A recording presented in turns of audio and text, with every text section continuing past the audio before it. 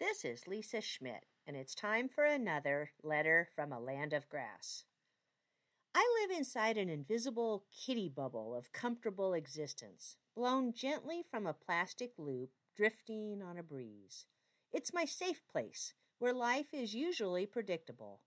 The bubble flexes as it floats, malleable, fragile, yet somehow resilient. My bubble has burst before. I know the consequences. The grief, the fear, the effort it takes to carefully puff another into existence. Sometimes I press tenderly on the film I designed to protect myself from another burst, reassuring myself because I'm not sure I can survive another disintegration. My bubble didn't pop last weekend, but a sharp pin pushed that membrane inward, dented it, threatened to explode and disintegrate it. The farmer's market is a happy, indulgent place, full of smiles, lingering conversations, cotton candy, treats, and treasures for everyone. I offer treats in the form of grass-fed beef and lamb.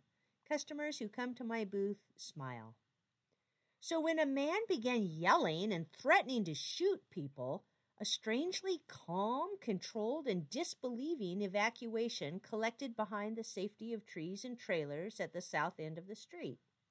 No raised voices, no bullhorns of authority, no running, just uniformed officers pointing semi-automatic rifles at a balcony of a tall apartment building that rises behind vendors.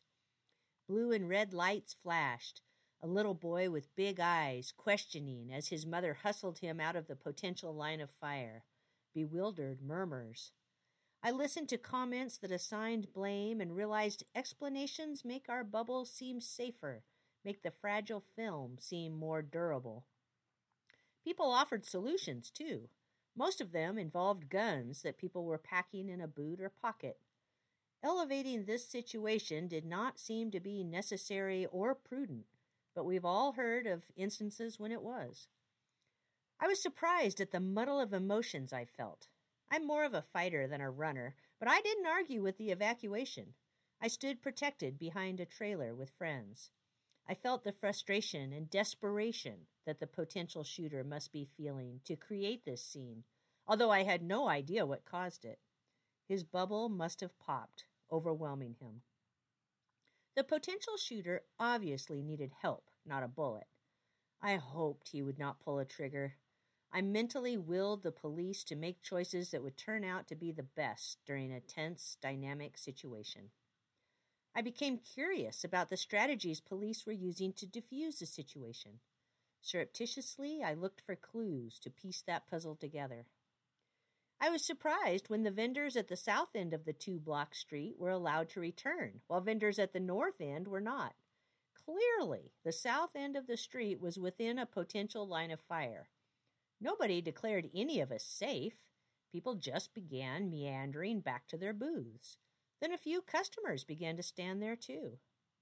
Officers continued to hold their rifle sights on the balcony. I wondered if their arms were getting tired. Someone stretched a pink rope between the cotton candy trailer and another concession to delineate the safe zone. The vendor next to me found that someone had stolen an entire flat of his raspberries. Rumors flew, text ping. The news had made it to Facebook. We all sighed with relief that nobody on Facebook had actually seen a gun in the yeller's hands. We agreed that it's pathetic that our information came from social media, yet good news in real time reinforced our fragile bubbles. Then a police officer strolled down the street, savoring cotton candy on a stick. We must be safe again. My bubble survived the dent, this time. I'm Lisa Schmidt.